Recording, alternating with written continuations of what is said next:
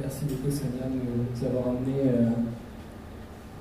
à cet épisode particulier dont je voulais parler aujourd'hui. Je vais revenir un tout petit peu en arrière pour un certain nombre de choses, mais au final, Sonia m'a facilité la tâche, comme vous allez le voir. Donc l'idée autour du... pardon, excusez-moi. Déjà, je vais vous expliquer dans quel cadre j'effectue cette recherche. En fait, je suis en train d'écrire un livre sur l'histoire spatiale, parce que en fait, j'ai oublié de le dire, mais je suis moi aussi architecte de formation. Donc, l'histoire spatiale de l'état d'urgence français et par extension l'histoire spatiale de ce qu'on est beaucoup appelé le continuum colonial français. Voilà mon outil de travail, entre autres. Donc l'état d'urgence, quand même, juste pour en toucher deux mots, et puis pour que ça fasse vraiment sens dans ces trois présentations, vu que Racina nous parlera de 2015-2017. L'état d'urgence, il est créé en 1955 pour véritablement détruire la révolution algérienne, à l'époque déjà. Il est combiné ensuite avec les pouvoirs spéciaux de 56, on le retrouve en 58, en 61-62 comme je vais en parler, mais également en 1985 en Kanaki. Donc c'est là vraiment où on voit les multiples dimensions géographiques de cette législation d'exception et du continuum colonial français. On le retrouve bien évidemment en 2005 dans les banlieues. Et puis finalement en 2015-2017, et puis aujourd'hui avec la loi qui a débuté le 1er novembre 2017, finalement un état d'urgence permanent dont Sina nous parlera. Mais donc voilà, donc parlant plus spécifiquement de cet épisode en particulier du 17 octobre 1961,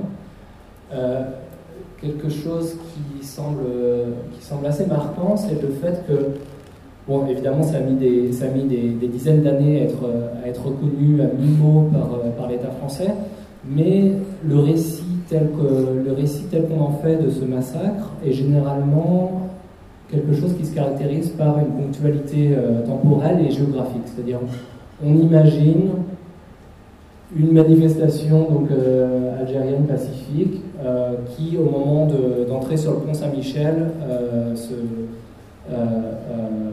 je ne sais pas, la police au sang chaud, ça dégénère, enfin une espèce de récit comme ça, de quelque chose qui tourne mal et qui est extrêmement ponctuel spatialement là encore. Donc ce pont Saint-Michel, d'ailleurs c'est là où on se réunit tous les ans pour le commémorer. Néanmoins, à travers cette recherche, je voulais montrer que cet épisode et ce massacre avait véritablement mobilisé une multiplicité d'espaces, une multiplicité de moments également, et finalement n'avait rien à voir avec cette chose qui tourne mal telle qu'on veut bien nous la décrire souvent. Alors, j'ai la même photo que Samia. Parce que Papon, il est vraiment central de cet épisode, donc je vais pas vous refaire l'ensemble de sa biographie telle que Samia l'a déjà faite, mais je vais quand même ajouter quelques trucs là encore pour montrer vraiment le continuum colonial. Il a aussi pris part en 1946 à la commission interministérielle des Antilles, donc voilà, on se retrouve. Au moment où il était secrétaire général de la préfecture de police de Paris, déjà en 1951, donc la première fois, c'est lui qui a créé la BAV, donc la brigade agression-violence qui a été construite vraiment sur les cendres de la brigade nord-africaine telle qu'elle existait entre les deux guerres, et qui a fourni également des auxiliaires à la Gestapo. Donc là encore, on voit bien où c'est. Et puis la BAV, c'est aussi l'ancêtre de la BAC aujourd'hui. Donc là encore, on descend le continuum. Par ailleurs, la BAV, je ne sais pas si vous le savez, mais c'est aussi ce qui a donné le terme de bavure. Donc là encore, peut voir, si vous êtes curieux là-dessus, vous pouvez bien évidemment regarder le travail de Mathieu Rigous qui a documenté ça de manière très précise. D'ailleurs, j'ai oublié de dire, mais je suis d'autant plus heureux d'être au milieu de Samia et de Hassina que elles deux, ainsi que Mathieu Rigous, sont vraiment les trois personnes qui influencent le plus ce travail. Il a été en 1954, il était secrétaire général du protectorat du Maroc. On continue, et puis donc effectivement il a été préfet de Constantine 2 fois, notamment avec des pouvoirs spéciaux en 1957, et ça nous mène au 13 mars 1958 quand des policiers parisiens font une manifestation à l'Assemblée nationale, et apparemment quand les policiers parisiens manifestent, on leur donne raison très vite parce que le lendemain Papon est nommé préfet de la Seine et en gros en charge de annihiler le FLN à Paris. Et donc voilà, ce qui nous mène effectivement, alors non pas au 17 octobre 61, mais à sa généalogie, enfin, qui commence avec Papon en tant que préfet de la Seine. Donc j'ai fait cette carte que j'appelle chronocartographique avec à chaque fois les petits carrés que vous voyez correspondent à un épisode à chaque fois. Alors je vais pas tous les faire parce que je voudrais ne pas dépasser mon temps. Mais je vais vous en montrer quelques-uns. Alors déjà, comme Samia l'a dit, alors en août 58, le 28 août pour être exact, Papon organise des rafles et arrête plus de 5000 Algériens. Et c'est à ce moment-là en fait que le Veldiv est à nouveau réouvert dans sa fonction absolument sinistre d'incarcération tel qu'il avait été pour 13 000 juifs en 1942. Alors non seulement le Veldiv qui a été détruit par la suite en 1959, je crois, mais aussi le gymnase Japi qui de la même manière avait également servi d'endroit de détention pour 4000 juifs en 1941 avant que ceux-ci et celles-ci soient déportés vers les camps de l'Holocauste. Et donc le gymnase Japi, lui, pour le coup, il existe toujours. Vous pouvez le voir, aussi simplement que ça. Et je m'intéresse beaucoup aussi aux plaques commémoratives. Et bien évidemment, enfin, ça ne va pas vous surprendre, mais la plaque telle qu'on la trouve au gymnase Japi ne fait absolument pas mention de ces rafles de 58 organisées par Papon. Alors, il y a une autre chose que Papon fait, c'est en mars 61, il crée ce qu'il appelle lui-même la force auxiliaire de police, qui est donc une brigade en soi qui ne répond qu'à lui, qui est formée d'officiers français, mais d'auxiliaires harkis, et qui, pendant quelques mois, vont arrêter des membres du FLN ou des membres supposés du FLN, et bien souvent les torturer dans les caves qu'on trouve dans la Goutte d'Or et dans le 13e arrondissement, avec ce nom absolument lugubre des caves qui chantent, parce qu'ils cachaient les cris des personnes torturées en mettant de la musique très forte. Et c'est quelque chose que vous pouvez retrouver dans le film de Jacques Manigel, Octobre à Paris, donc seulement un an après le massacre de 61, alors ce sont les deux images du haut sont des reconstitutions, mais dans les caves effectivement où ça se passait, et les deux images du bas sont des personnes qu'il a interviewées qui montrent leurs blessures à ce moment-là. Donc c'est un film que je vous invite à voir si vous ne l'avez pas déjà vu.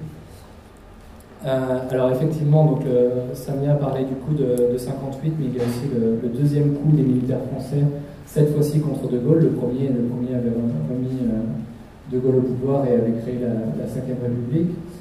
Celui-ci se passe à l'encontre de Gaulle, qui du coup déclare l'état d'urgence. Donc alors c'est là aussi où toute l'ironie de l'histoire se passe, parce que l'état d'urgence était déclaré contre l'OS et contre le risque d'insurrection venant des partisans de l'Algérie française.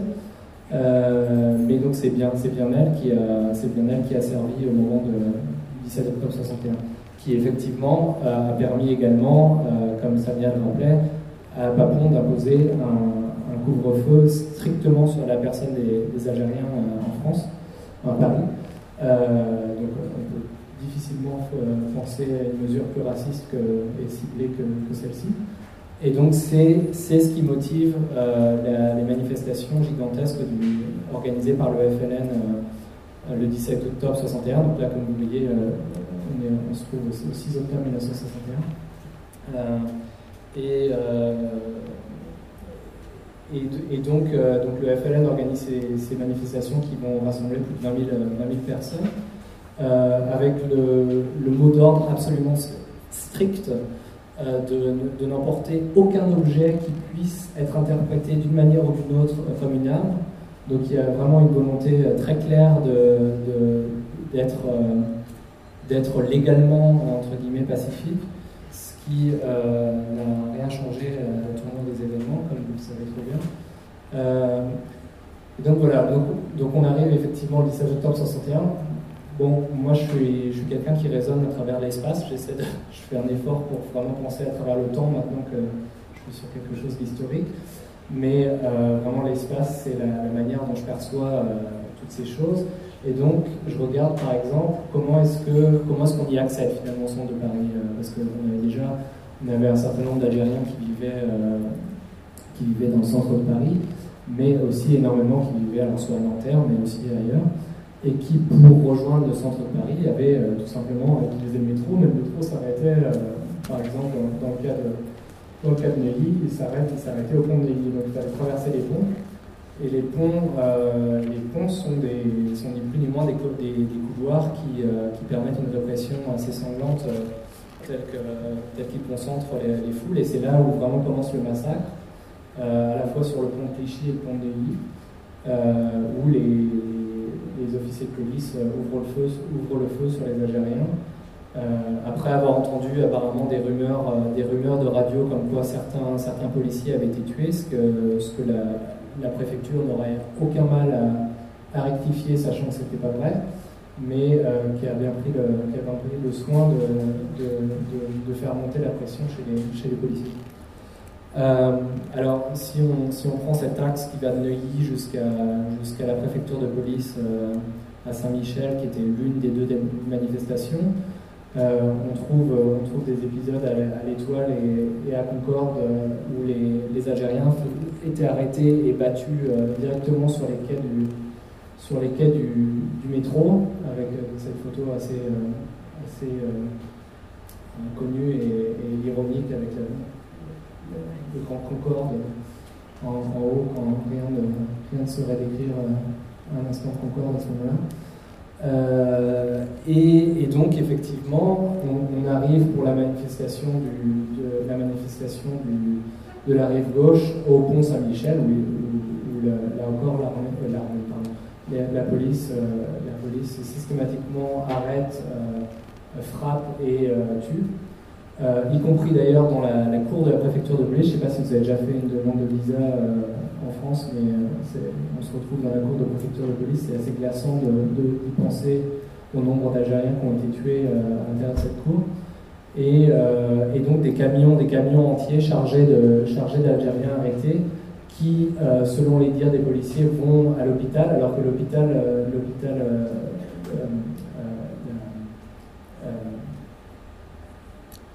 l'hôtel Dieu, juste à côté, a accueilli en tout et pour tout 29 Algériens blessés cette nuit. Donc, en gros, ils partaient plutôt pour être exécutés.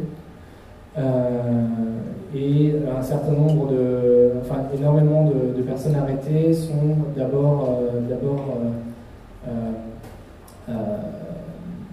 parquées sur la place du Châtelet.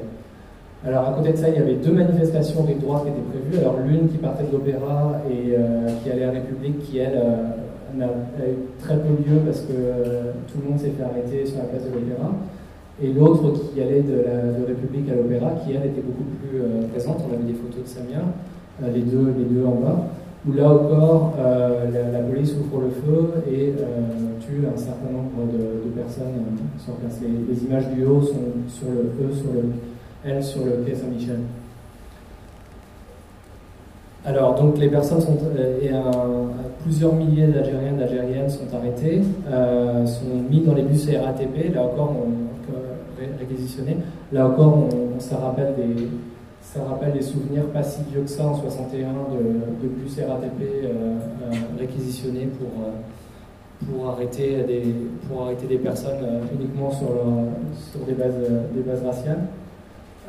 Et ils sont emmenés dans divers endroits, mais principalement deux. Alors, à droite, le centre d'identification de Vincennes qui avait été créé spécialement par Papon en 59 pour littéralement détenir des Algériens sans aucune forme de procès. Ce qui est maintenant, ce qui existe toujours maintenant, c'est les bâtiments de la cartoucherie. Alors là encore, bon courage pour trouver une plaque commémorative, évidemment vous ne la trouverez pas. Mais donc dans un endroit qui est maintenant un théâtre, un centre équestre, dans les mêmes bâtiments dans lesquels 1600 Algériens avaient été détenus dans des conditions absolument horribles. Et le parc des expositions de la porte de Versailles, qui elle, détient plus de 6600 Algériens qui sont accueillis à coups de matraque quand ils arrivent, et un certain nombre vont être tués durant les jours suivants du massacre. Donc là encore, on se situe dans une multiplicité de moments. Et alors pour l'anecdote quand même, moi c'est vrai que quand je me suis rendu compte de ça au parc des expositions, je me disais, ah oui, mais le Palais des Sports est juste là. Et je me disais, mais le Palais des Sports, pour moi, c'est vraiment les Beatles en 65, et parce que ce concert complètement dingue où tout le monde était fou. Et je me suis rendu compte qu'en fait, Ray Charles jouait les soirs suivants du massacre, alors que 6600 Algériens étaient encore détenus dans le parc des expositions. Donc c'est vraiment une rencontre ratée, entre guillemets, une espèce de croisement de l'histoire assez folle comme ça qui mériterait d'être creusé. Deux exemples quand même peut-être de résistance, c'est peut-être même trop dire, de refus en tout cas de la population française. On peut les trouver au dépôt de bus de la RATP où les ouvriers de la RATP ont refusé de nettoyer les bus. Les bus qui étaient couverts de sang. On peut se demander s'ils le faisaient parce qu'ils ne voulaient pas nettoyer du sang, aussi parce qu'il y avait un positionnement politique, mais on peut peut-être penser la deuxième solution. Et à l'hôpital Sainte-Anne, où 3 jours après le massacre, des femmes et des enfants algériennes et algériens ont été détenus après avoir manifesté et enfermés alors quand même l'hôpital Sainte-Anne c'est un hôpital psychiatrique, donc c'est pas rien non plus de détenir des gens dans une telle institution qui est déjà elle-même une certaine violence, et enfermés dans la chapelle, et finalement avec l'aide du personnel sur place a réussi à échapper à la vigilance des policiers qui les gardaient. Enfin, plusieurs milliers d'Algériens ont été expulsés dans les jours qui suivaient à partir d'Orly. En revanche, les chiffres sont vraiment à prendre avec énormément de suspicion, parce qu'en fait, c'est des chiffres qui ont servi beaucoup à cacher les morts, en fait. C'est-à-dire, on racontait qu'ils avaient été renvoyés dans leur gloire, alors qu'en fait, ils avaient été tout simplement tués. Donc, voilà, pour finir avec la commémoration des lieux de ce massacre, évidemment celle-ci c'est la plus connue et c'est la moins officielle et sans doute la plus frappante de vérité. Mais à noter, parce que alors oui, je vais pas remettre la plaque qui a été mise sur le pont Saint-Michel, mais là encore on voit que c'est une plaque commémorative telle que la France nous les fait si bien, à savoir des gens ont été tués mais on ne sait pas pourquoi, par qui et de quelle manière. Alors que là, le maire de Saint-Denis, Didier Pierriard, en 2007, a quant à lui mis une plaque quand même assez explicite qu'il faut sans doute reconnaître. Plus récemment, celle-ci, dimanche, je l'ai trouvée sur l'ancien emplacement du bidonville de la Folie, qui était donc le bidonville algérien, comme Samia nous l'a dit. Mais là encore, on ne nous explique pas qui a tué, pourquoi cette plaque se trouve à cet endroit-là, qui était l'endroit de vie de personnes algériennes pendant plusieurs années. Et pire encore, au centre en recoupant des cartes et en recoupant des vues aériennes de l'époque, parce que toutes les vues aériennes que vous avez vues, elles proviennent de l'époque, en recoupant ces vues aériennes, je me suis rendu compte que ce mémorial que j'ai aussi vu dimanche, qui est un mémorial pour les soldats français morts en Algérie, au Maroc et en Tunisie, se trouve en plein centre de ce qu'était que le bidonville de la Folie. Donc là encore, une mémorialisation qui est totalement asymétrique, comme vous pouvez le dire. Oui, voilà, je peux vous montrer. En fait, ce mémorial que vous venez de voir, il se trouve ici, et donc à peu près ici, en plein centre du bidonville de la Folie. En 61, cette photo-là, donc voilà, donc je disais que je pensais plutôt en termes d'espace et moins en termes de temps, mais c'est vraiment quelque chose que j'essaie de pousser aujourd'hui, et donc de ne pas hésiter à m'arrêter à voir comment est-ce qu'une seule journée de tout ce continuum colonial puisse mobiliser finalement énormément d'autres unités de temps telles que Samia nous les a présentées, et qui fait partie de ce travail qui sera publié l'année prochaine par Lux.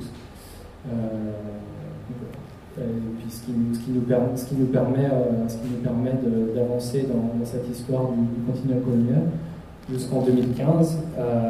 Et c'est à ce moment-là que je vais laisser Assina continuer et nous présenter ce livre qu'elle a écrit, qui est extrêmement important, et qui d'ailleurs a aussi une interview de Mathieu Douce à l'intérieur avec CMZ. Voilà, merci beaucoup.